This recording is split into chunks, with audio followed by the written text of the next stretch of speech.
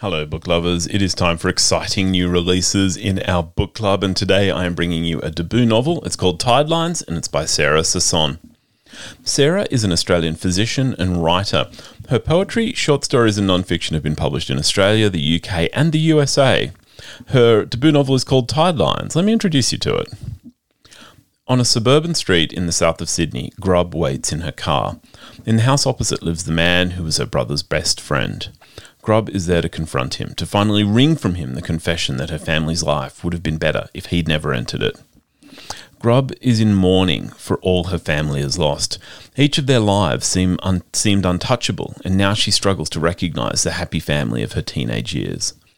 Unfolding across the years of their adolescence, Tidelines is the story of Grub, her brother, her family, of the bond between her and her brother Elijah and the different directions that their lives took. So, I read Tidelines over the summer, and there is a lot about this book that screams beach read.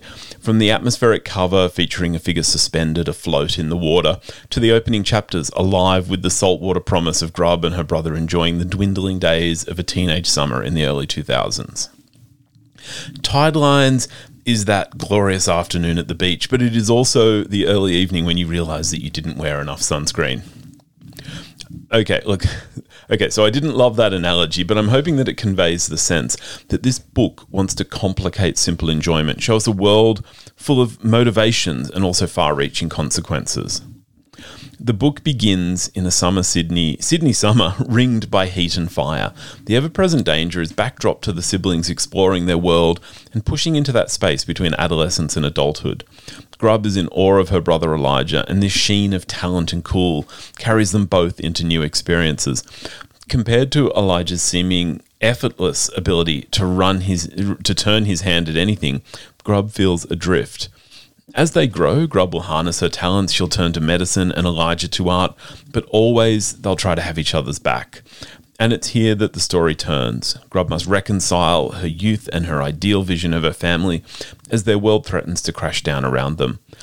The power in this novel lies in the struggle between that ideal that we all want, to occupy a reality that then too often overcomes us.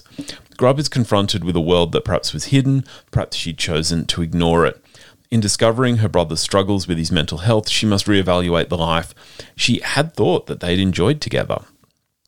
Tidelines is a nuanced exploration of grief and loss, shown across a young life. It's never enough to look for simple answers when things fall apart, and Grub has to come to terms with her whole life if she's going to make peace with how her present seems so chaotic.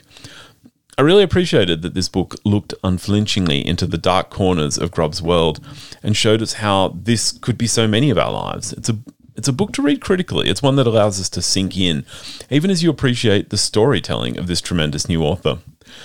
So today's book was Sarah Sasson's Tidelines. Sarah joined me on Final Draft, so you can actually go and check out that interview on the podcast if you want to learn a little bit more of Tidelines before you go and grab a copy and read it on the beach in the fading heat of summer.